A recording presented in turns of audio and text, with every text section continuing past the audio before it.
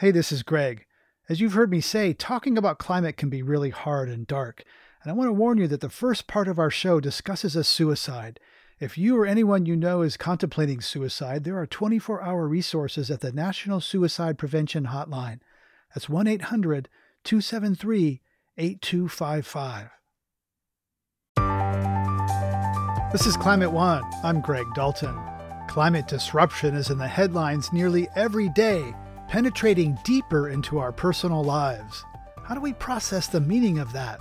I actually think what the climate crisis demands of us is holding to each other tighter and gripping faster in solidarity and love rather than saying goodbye to each other in death or in emotional isolation. And in these uncertain times, how are we weighing the decision of whether or not to bring more children into the world? On the emotional side, I know I want to have children. I always wanted, but on the rational side, I don't know. Maybe there's no right answer to this ethical debate, but maybe just your certainty and your deep feeling that you are meant to mother in this way is enough to answer the question.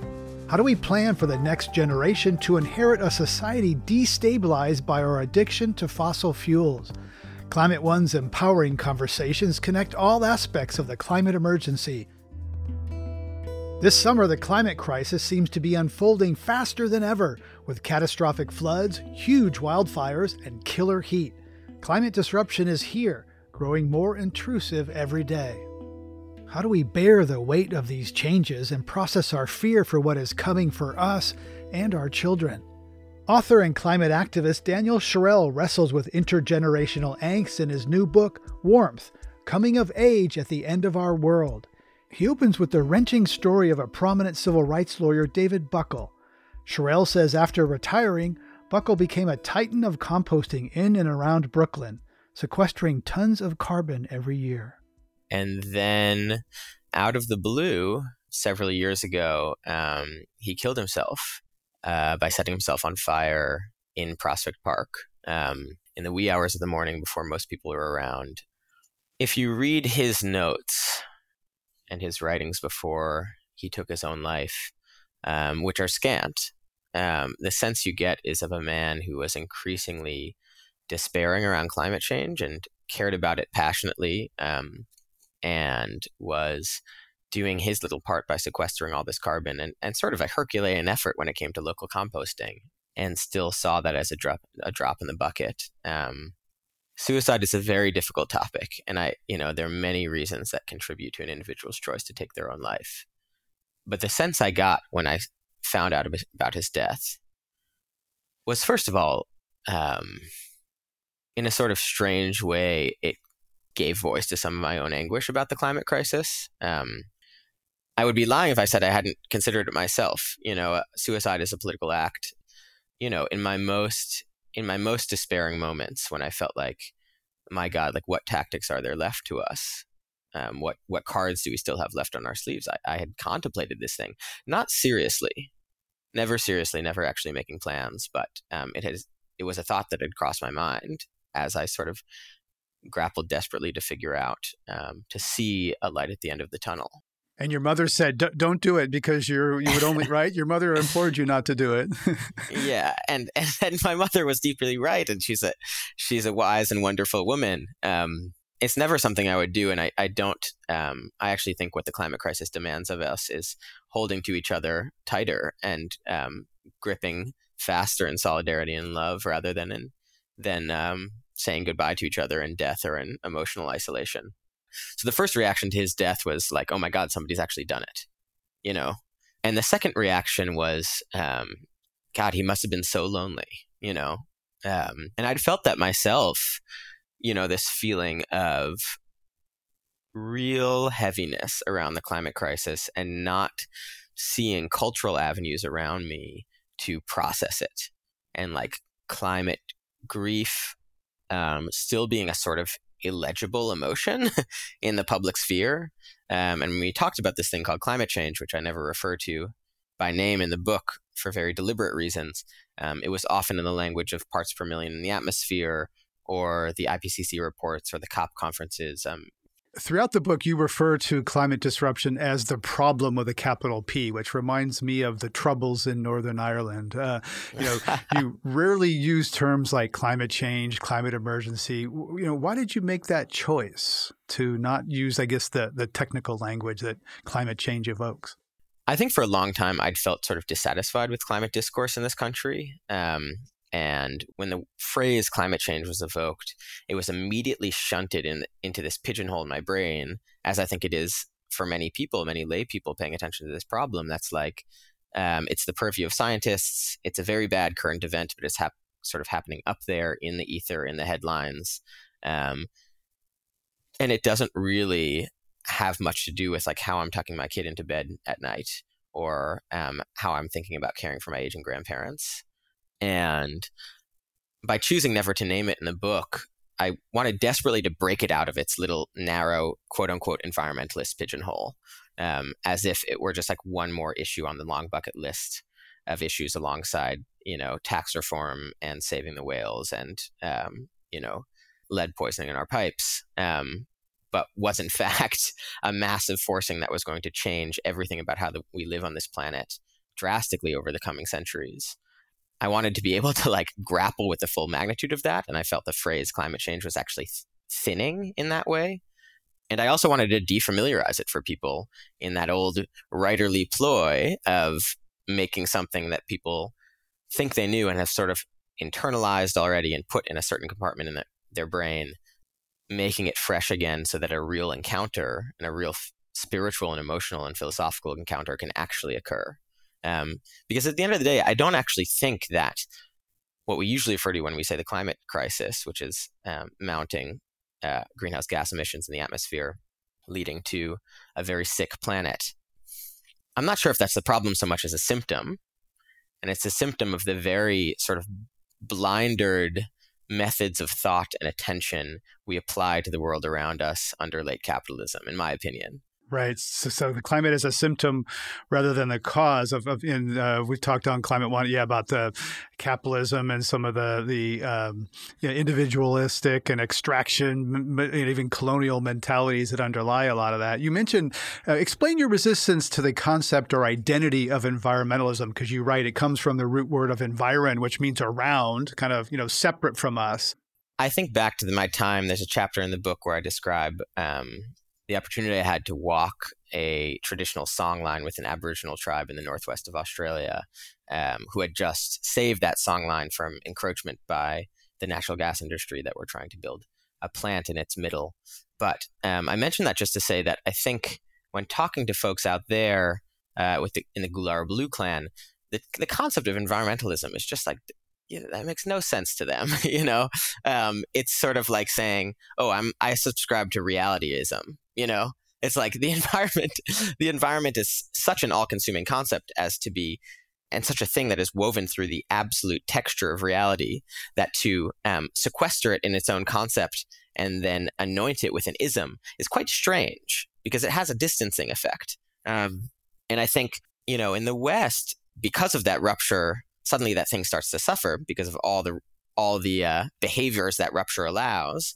And then we're like, oh no, we have to save the environment.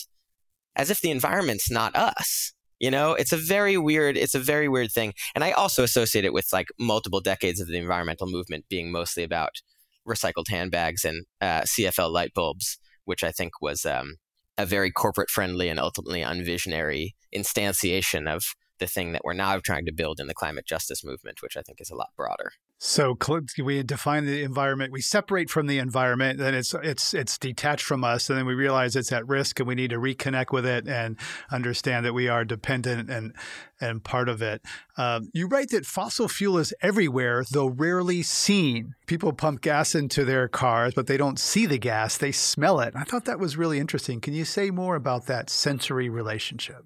The infrastructure undergirding the climate crisis is in many ways quite abstract. Right. We talk a lot about fossil fuels, but very few people have ever held a lump of coal or seen oil sluicing through a pipeline.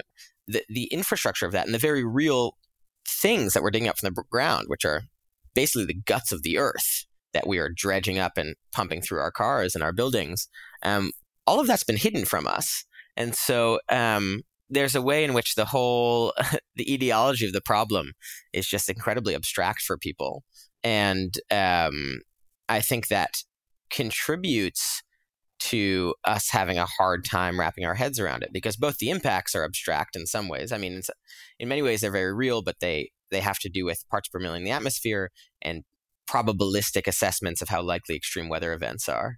They're indirect. It's not like, if someone pulls a trigger on a gun, there's a consequence, a human consequences. Whereas in climate, you drive a gasoline car and someplace, some storm, some bad thing happens in a different time and place. There's again, that disconnect between what we do and the impacts of it. Totally. And I think that's why there's much that is demanded of us through policy change and organizing in these next few decades, a tremendous amount. But I also think there are many ways in which we have to sort of like update our culturally normative philosophies about what causality is, about who's responsible for who, and about the kinds of things we pay attention to. Because the climate crisis makes incontrovertibly clear that the level and breadth of interdependence, not only between humans, when, me pumping gas in my car in Washington, D.C. affects a farmer who's trying to raise a crop from increasingly saline soil in Bangladesh, and not only between humans across time, like my pumping gas into my car right now, or us succeeding or failing in passing the big reconciliation bill that's on a knife's edge in Congress right now, will have material impact in people that live probably 5 or 6 generations from now. But also the interdependence with the natural world, thinking about if environmentalism is the thing that sees the polar bear on the ice floe and says, that's so sad, we should save that polar bear, when what's increasingly seems like the right attitude is like, we're not separate from that polar bear, that it is the canary in our own coal mine, And that's what indigenous people inherently know. You write that there was no single eureka moment for you to become an activist. Rather, it was slow entrapment. How did that unfold for you, and how did you discover your own responsibility or complicitness? Well, I grew up in a sort of unique position with regards to the climate crisis. My father is an oceanographic researcher at Rutgers University. He would spend multiple months every year when I was growing up on research voyages to the Antarctic, doing very esoteric research about how metal particulates in the ocean affect plankton blooms and a lot of other stuff. But also doing ice cores, drilling ice cores reveals the composition of past atmospheres. That's very direct fundamental climate science. Yes, exactly. So he would not describe himself as a climate scientist, but he definitely works with many, and he's adjacent to that field. But he would come back and with a little bit of worry in his voice, say like, that's not the same continent I went to a decade ago. And because of the albedo effect and other things, the poles are warming much faster than any other place on the planet. So global warming as a concept was introduced to me extremely early in my childhood, and then I had nowhere to go with it. Right. You write that it was difficult for your family to talk about, that your dad would say these things and almost like you didn't know where to pick up the thread, because were you intimidated or feel inadequate compared to him? I found this part of your book fascinating because I wrestle with that in my own house. Like, how much do I talk about it? Do I withhold? And how much intensity can the other person handle and carry? And so how did you receive that as a young man? I think my father really grappled with those questions, but I also think in the years we're talking about, which is the late 90s, early aughts, like the strange thing for me was, based on what my father was telling me, I didn't understand why everybody I knew wasn't talking about this all the time. Like, it seemed like, given what I understood about the magnitude of what he was saying, it just seemed like surreal that it seemed like this little secret between us. I didn't see it referred to basically anywhere else. Socially constructed silence. Exactly. And I think even for my father, like, I think culture creates technologies and avenues of feeling, Like, I feel like even in subsequent years, my father and I have been able to talk much more vulnerably and emotionally about what's happening to our planet.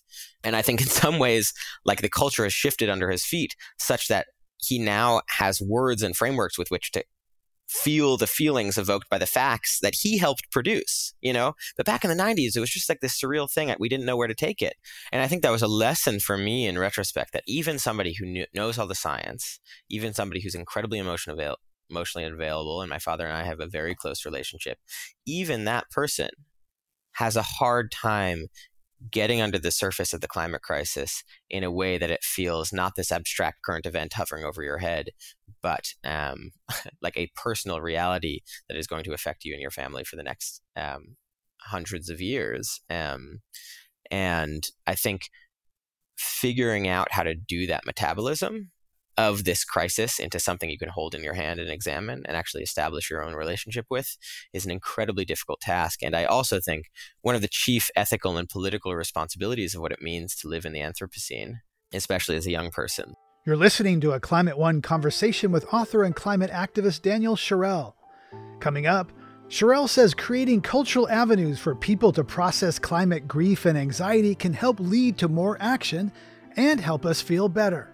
Which is why it's really important that we do the work to be able to process what we're going to go through over the next century together in public rather than alone doom scrolling on our Twitter feed. That's up next when Climate One continues.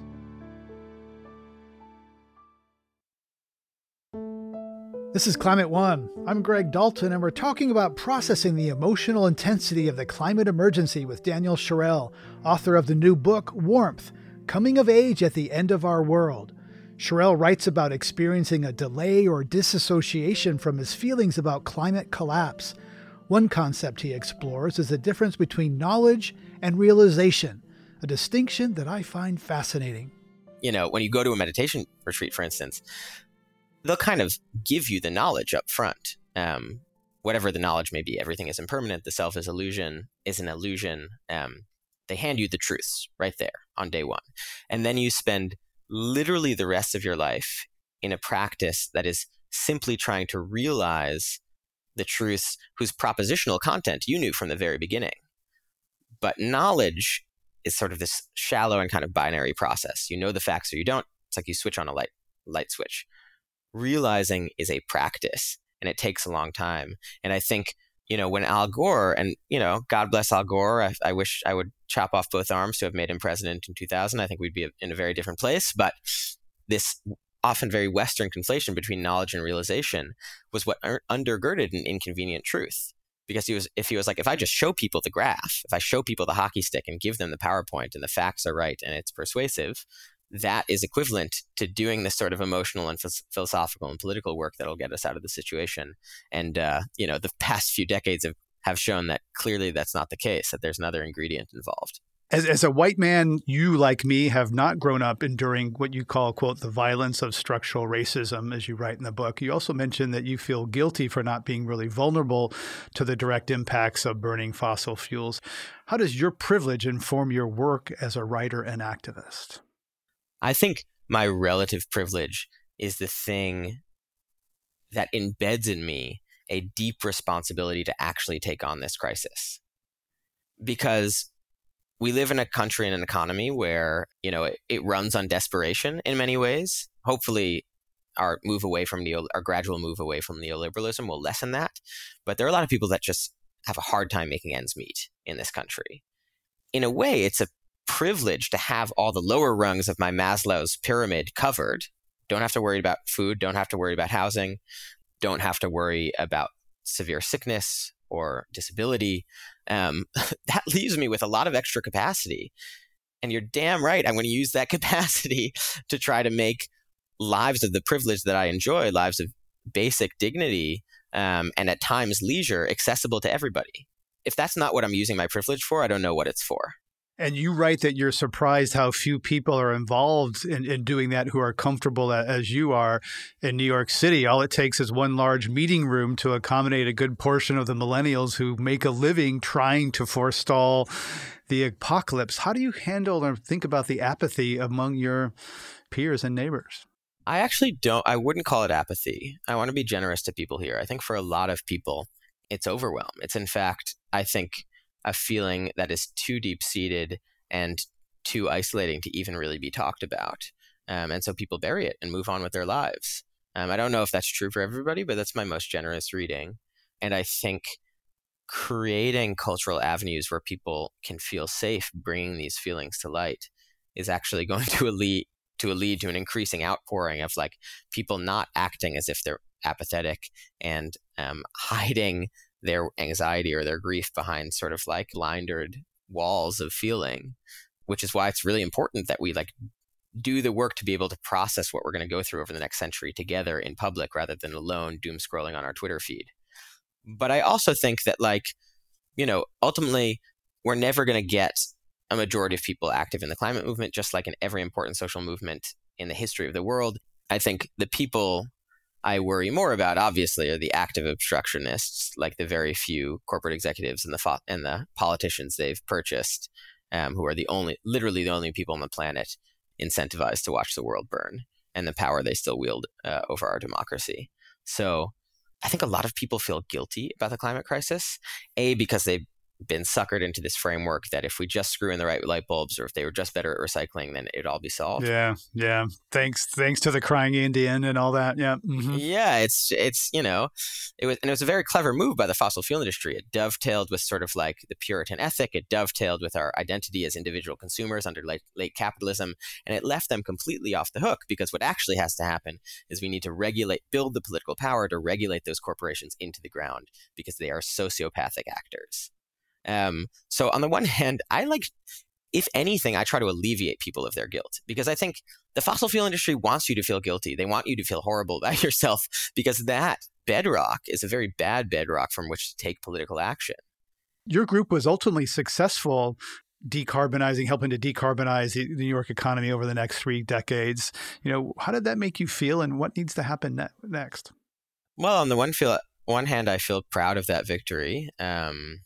The Climate Leadership and Community Protection Act, as it was ultimately named, is still one of, if not the most aggressive climate and equity policies passed at the state level in the country.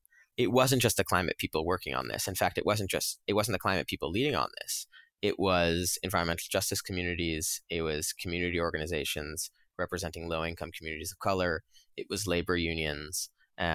We actually had to form alliances with people we hadn't always seen eye to eye with in order to build the political constituency that could actually wield enough power to get a bill of this magnitude passed. And I think there's a real beauty in that sort of coalition building. Our target, the person we were trying to convince to give his imprimatur to this bill, was, of course, a certain New York governor who's now going down in political flames. You know, the process of passing this bill was like he resisted us for a year and a half. And then when he finally felt the political headwinds were too much, he got in front of the parade and gave the bill his own name, which we're like, we're fine. If your ego is going to be the thing that gets us across the finish line, fine. But I've been thinking a lot, amid the scandals recently, about how that administration governed and how absolutely backward it is and not up to the challenge of the climate crisis, because they were essentially a status quo body. And when you push them on something ambitious, I would get calls. I remember one instance getting a call from his chief of staff, Melissa DeRosa. And, these people don't even wait for you to say hello. They just start screaming down the phone at you. The governor's already the leader in the nation on climate change, all this stuff. And just basically trying to use animal fear to beat you into submission.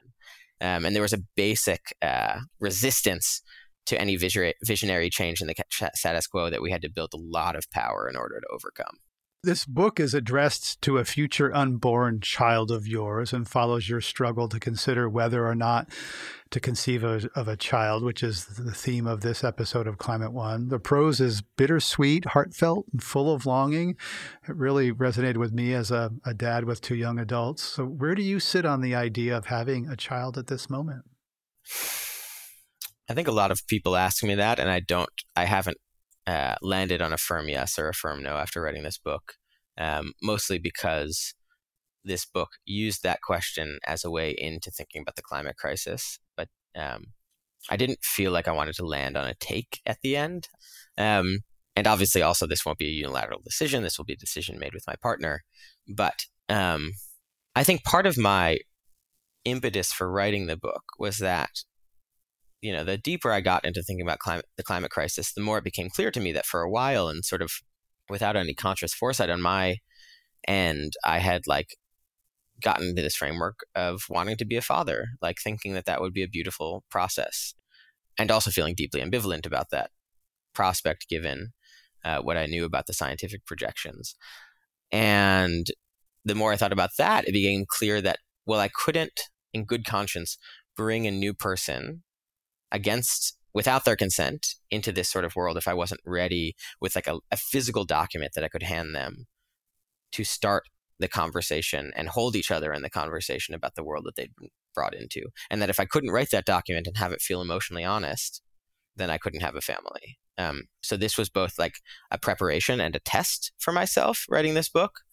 And it's still quite possible that I won't have children for a variety of reasons. But do I think there's a normative answer to this for everybody? Absolutely not. I think having children is still, it's one answer to the question, do I think the human project should continue?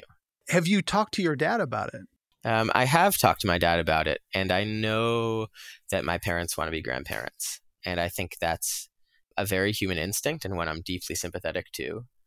But I think part of it is also their sort of not uncomplicated, but less complicated position towards this question is, I think they have a hard time fully realizing, internalizing the climate crisis.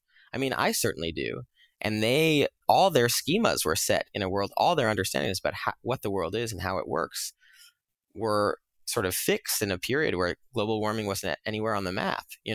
Exxon knew about it and was systematically suppressing it. But for lay people like my parents, their formative years, it wasn't really on the horizon. So I think it's hard and unsettling for them sometimes to see how much this rocks me, like really rocks me in a way they can't quite access. But to their credit, they've come to respect that, I think, and give me space for that in a way that I'm deeply grateful for.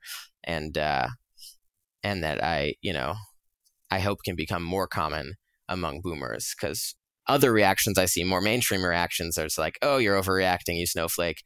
Or like, don't be afraid, like your generation's going to solve it. And it's like, okay, thanks for passing the buck, bro. Yeah, well, as a boomer, I'm grateful for your book and your work. It really resonated with me as a climate professional and as a father struggling with some of these things. Daniel Sherrill is author of Warmth, Coming of Age at the End of Our World, a beautiful book. Daniel, thanks for your work and for your time. Yeah, thanks so much, Greg. This was great. The decision of whether or not to have biological children can be fraught for those concerned with our climate-disrupted present and future. Irene Mathieu is a pediatrician and writer in Virginia. I have fallen on the side of having at least one child. I just gave birth to my first child 3 weeks ago, so I have a newborn at home right now. And it was definitely a years-long decision. Virginie Lemasson is a research fellow at the University of College London focused on climate change and environmental degradation. On my side, it's been 2 years of debating, questioning, and we still haven't made a formal decision as to whether having children. And Seb Gould is a high school physics teacher also in the UK. And me and my partner, we've debated for a very, very long time, and we've come pretty solidly on the side of not having a child based on climate. Climate One's Ariana Brocious takes it from here. Irene, I was curious if you could explain your thinking about the climate disruption that we're seeing, and maybe how your thinking has changed a little bit, and how you ended up arriving at the decision to conceive a child. Sure. So I basically, ever since I was a kid, always imagined myself being a parent. And it was something I just assumed that I would do at some point. And I started to have doubts or questions around that probably in my mid-20s as I became more aware of the climate crisis. And then increasingly, even more recently in the past couple of years, I'm currently doing a master's degree in public health. And I've gotten pretty involved in some activism and advocacy with a group of physicians who work on climate issues here locally. So becoming more aware of these issues made the decision feel a little bit more tenuous for me. And I spent a couple of years talking about this with my partner. And ultimately, what I decided was that there are two kind of big concerns in my mind. The first one was the ethical or sort of carbon footprint rationale for having a biological child, and whether or not I could justify that. And it seemed like a selfish decision to have a child just because I wanted one. And then the other concern that I had, of course, was just the planet's livability and my child's life in the future, and whether or not they would have the kind of life I would want them to have. I think realistically, when we look at what's happening with climate change, it is very economically and geographically stratified. And we see the effects of the climate crisis are not distributed equally in society. And so I think that for me personally, I think that I have the resources at this point to be able to provide my child with a life that I would hope that they would have. I think it's a false equivalency to say that humans must forestall things like as basic as having a child for climate change when we have large corporations and governments that refuse to regulate. And the real reason we have climate change is because of that. It's not because one person decides to have a child or two children or not. I wanted to ask Virginie if she can explain her thinking about it and how it has also changed, because I think some of the things that you highlighted have factored into her decision as well. Yes, absolutely. I can relate a lot to Irene's questioning and points. My doubts are very much related to the work that I do. And for the past 12 years, I guess, I read every day about the impact of environmental degradation and the impacts that fall upon very diverse communities across the world. So obviously, there is an argument that says, because I'm privileged, I live in the UK, I come from Europe, I don't have to worry about accessing resources to protect my livelihoods or to protect my families, and my children are likely to be protected as well. But I find it really difficult to see myself in isolation from the sort of things that we witness elsewhere.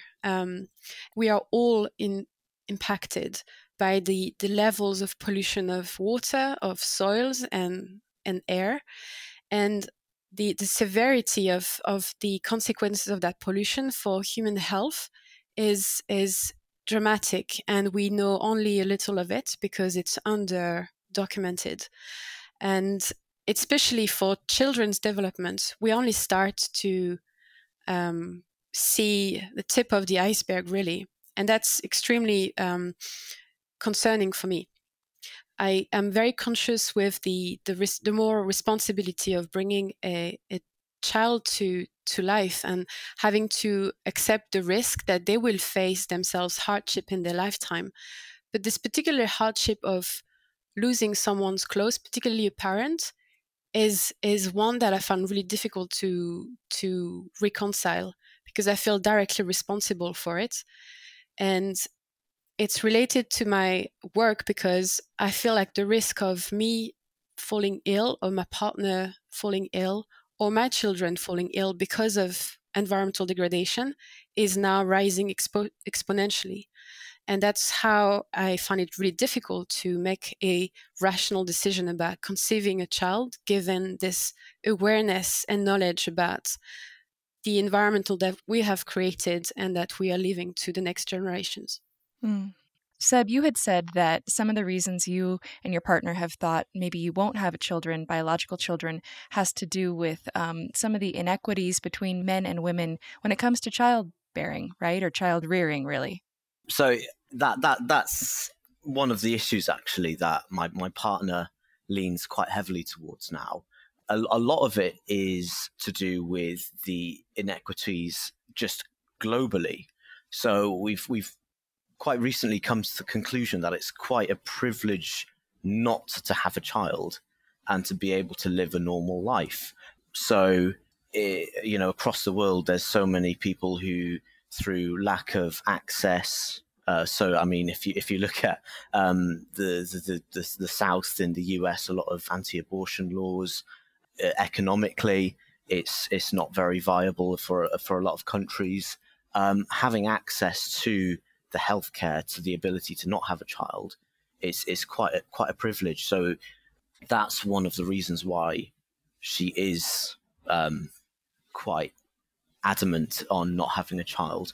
But as well, it's to do with the fact that a lot of the responsibility would fall onto my partner. So in the UK, at least, I as a man would have about 2 to 3, maybe 4 weeks worth of paternity leave. And for my partner, it would be about 3 months full pay maternity leave. So a lot of the responsibility would fall to her. We're financially incentivized to have that sort of quite sexist idea of, or shall I say chauvinistic idea of raising a child where the man is the breadwinner and the woman stays at home, then we're not quite a fan of that. Coming up, children as a symbol of hope for the future. If 20 years from now, we have gotten off our addiction to fossil fuels and we have created new systems, will I regret not having a child? Yes, I absolutely think that I would. That's up next when Climate One continues.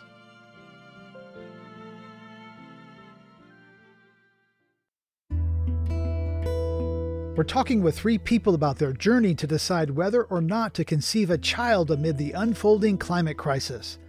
Irene Mathieu is a pediatrician who just had her first child. Virginie Lemasson is a climate researcher still debating the matter. And Seb Gould is a physics teacher who has mostly settled on not having biological children.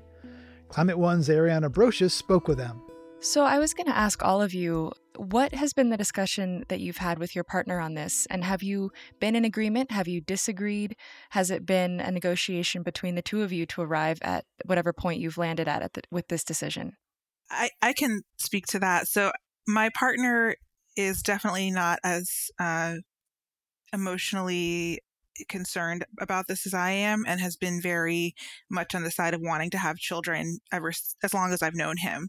And we've had many conversations about this, and basically he's sort of fallen on the side of, yes, it is a selfish decision to have a child. Human beings are fundamentally selfish, and I don't think we can avoid that. And if it weren't having children, there would be other selfish things we would be doing. And on the whole, that life is more worth living than not, which I agree with on that point. And so bringing a child into the world could be an important source of joy for both us and for that child. And we've both talked about how, having a child could be also an opportunity to help make a difference if we can raise that child with an awareness of the climate crisis that we didn't have growing up. So he's very much in favor. I think where we are still debating is the number of children. I feel that it's hard for me to justify more than replacement level fertility, so more than 2 children. And he really wants 3. So we'll continue to negotiate that. I think that's a really fantastic idea, honestly. Having that, because I think a lot of people's main concern about the climate crisis and children is that idea of overpopulation, especially with countries in the West, where the carbon impact of people living in America, in the UK, in Europe are so much higher than other people living all around the world.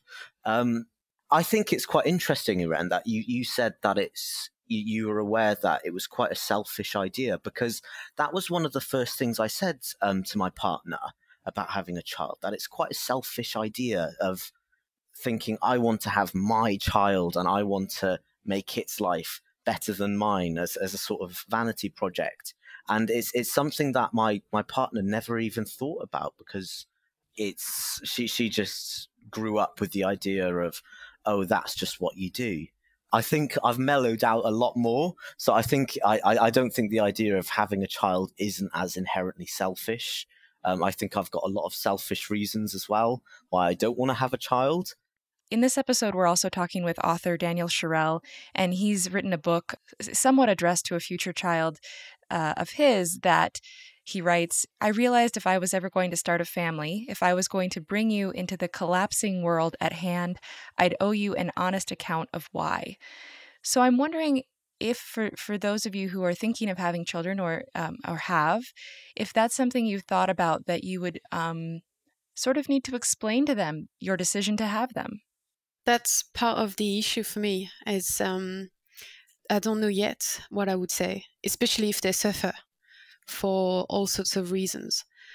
How do I face myself if they ever blame me for coming to life and they haven't had a choice?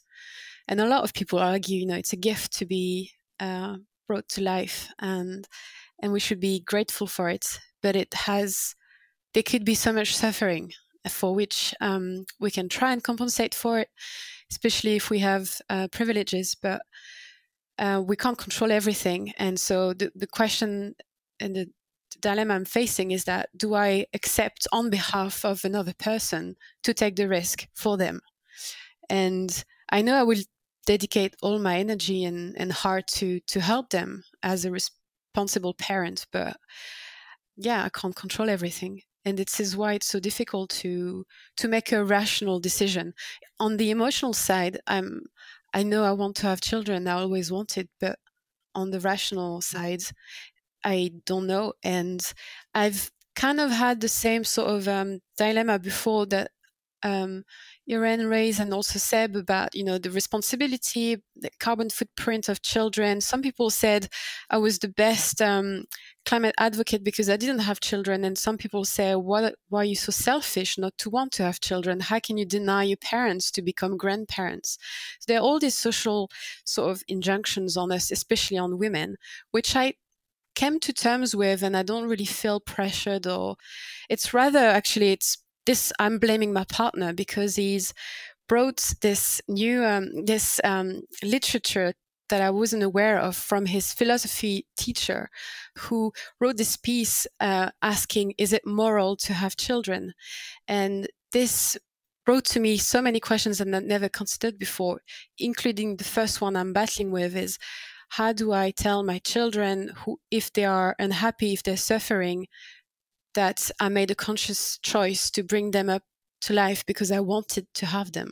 Is this valid? Is this good enough? I still don't know. So you've raised this really important question about the sort of rational versus emotional part of this decision, and how you can struggle when those don't actually meet up. Have the other two of you struggled with that? Absolutely. I actually spent much of my pregnancy writing a long essay, which I will hopefully get out into the world to share eventually, about this very issue. That rationally, I think for me anyways, it is very clear that having children is probably not a great idea, but I think maybe the larger force for me in making this decision is intuitive and not rational. And I had a conversation with a friend before I got pregnant, and I was sort of outlining these thoughts to her. And she's somebody who's decided not to have children, although not for climate reasons, for other reasons. And she said, maybe there's no right answer to this ethical debate, but maybe just your certainty and your deep feeling that you are meant to mother in this way is enough to answer the question. And then it's about how you do it. There are people who choose not to have children and people who choose to have children. And I think all of us are important in the climate crisis and in all the other crises facing the world. But, one thing that was helpful for me in coming to this decision was thinking about all of the populations of people who have gone through crises that felt world ending in a way. I think about, my ancestors who may have been enslaved, and certainly not every reproductive choice in that system was really a choice.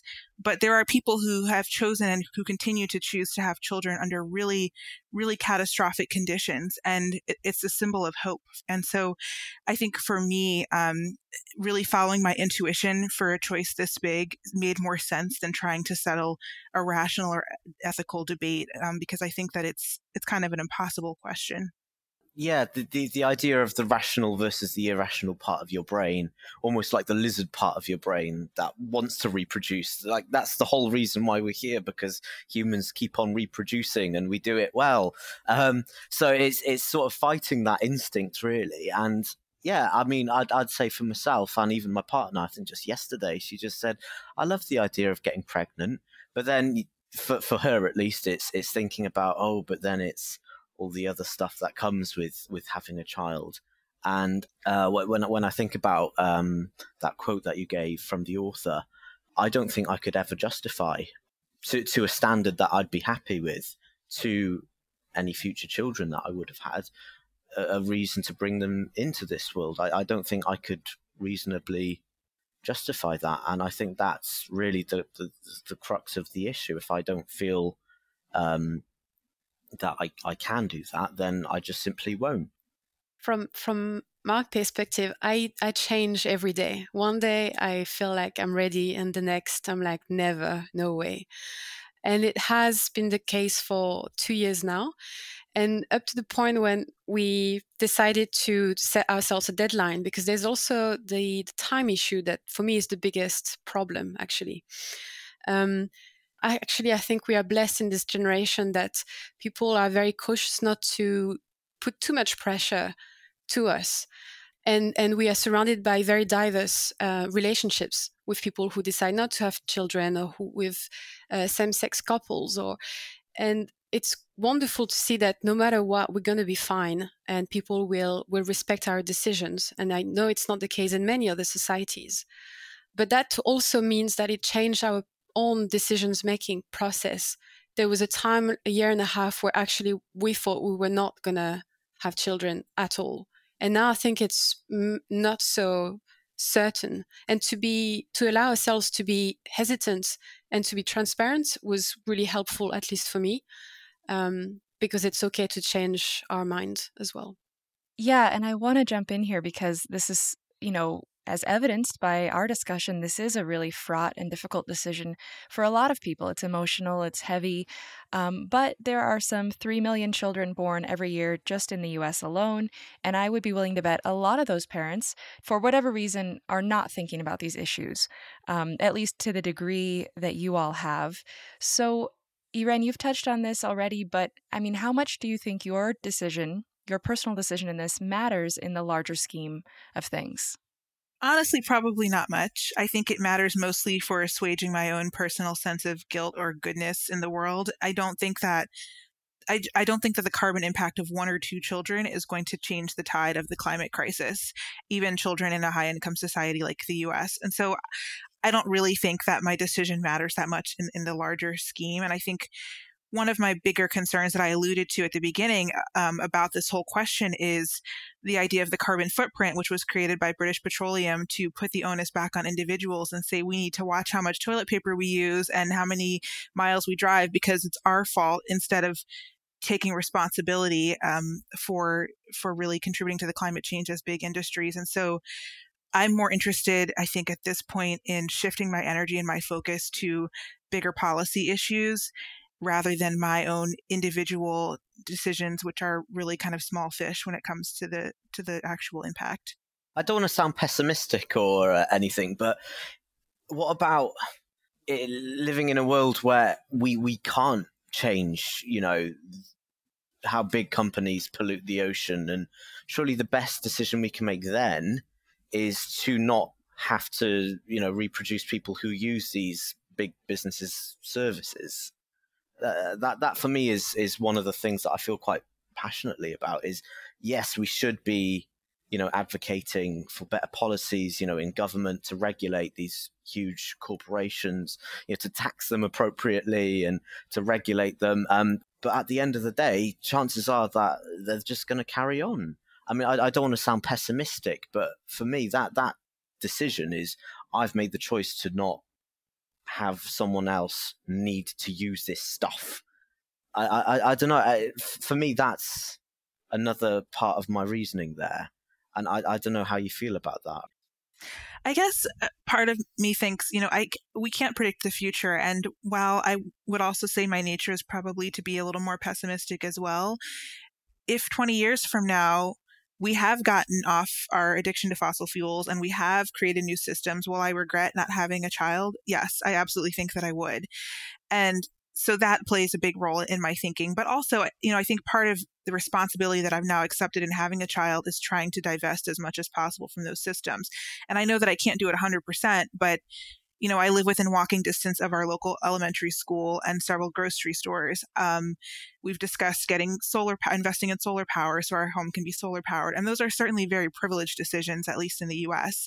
Not everyone can make those decisions. But I think that if I'm going to have a child in a society like this one, that is part of my responsibility. Becoming pescatarian is something, once I finish breastfeeding and can sort of afford to do that calorically, trying to really reduce our meat intake. So things like that, I think, are absolutely part of our responsibility. So my child learns how to live in a way that is minimizing that resource usage. Perhaps I can bring a middle ground there. Part of the reason why my thinking changes so much, it's also because in the last 2 years, we've witnessed Fridays for Future and the rise of the youth movement for climate change. That's been fantastic to witness and to support, and to see all these young people so much more informed than we ever were at their age. So many young girls, taking to the streets to protest for things that they care about and that they can, and they're not scared to protest. This is bringing me a lot of hope, which has also changed my perspective and slightly shifted the attention on my responsibility to actually trusting the future generation. Because at some point people were trying to reassure me saying, because you care, then your children will care. But then I felt it's unfair on them because it's put the responsibility on them. Rather, I try to think more collectively that I trust the next generation to care more.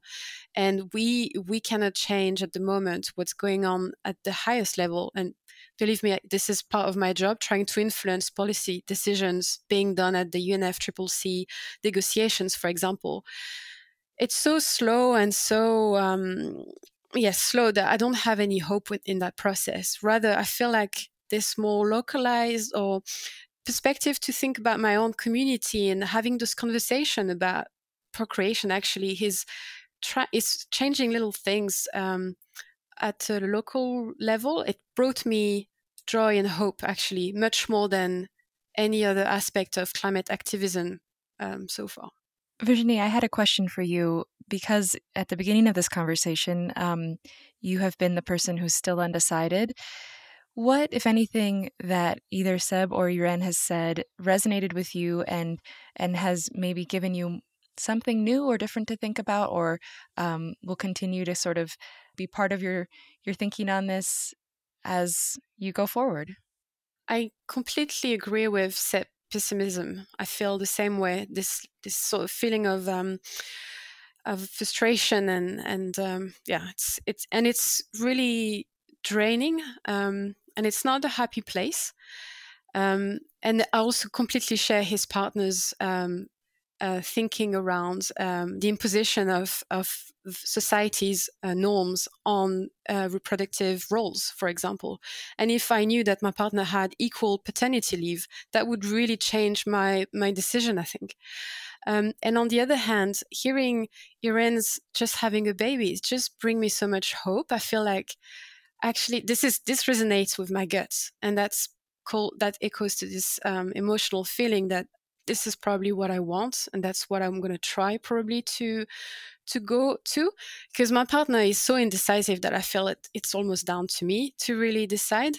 And it's also related to this question of rights, reproductive rights. As a woman, I feel like I'm in control of my contraception, and part of it is quite a big responsibility. So hearing someone who's came over these doubts and this dilemma with some really good reasons, it gives me a lot of hope. Well, thank you all so much for taking the time to talk about this really difficult subject, frankly. And thanks for joining us here on Climate One. Thanks for having us. Thank you very much. Thank you. On this Climate One, we've been talking about the difficult decision of whether or not to have children in the climate crisis. Here's a note about the big picture before we end. Global fertility rates are falling. In the United States, the birth rate has been declining for several years, and in 2019, before COVID, hit the lowest rate in 32 years. A 2018 New York Times poll on the issue cited top reasons as the high cost of childcare, desire for leisure time, and financial uncertainty. A third of young adults identified climate change among reasons for having fewer than their ideal number of kids. The issues are complicated, but Irene, Seb, and Virginie have a lot of company. Special thanks to Stanford researcher Britt Ray for her help with this week's episode. Find a link to her thoughtful blog about parenting and climate in the show notes on our website. To hear more Climate One conversations, subscribe to our podcast on Apple, Spotify, or wherever you get your pods. Talking about climate can be awkward and difficult. Please help us get people talking more about climate by giving us a rating or review. It really does help open up the climate conversation. Brad Marshland is our senior producer. Ariana Brocious is our producer and audio editor. Our audio engineer is Arnav Gupta. Our team also includes Steve Fox, Kelly Pennington, and Tyler Reed. Gloria Duffy is CEO of the Commonwealth Club of California, the nonprofit and nonpartisan forum where our program originates. I'm Greg Dalton.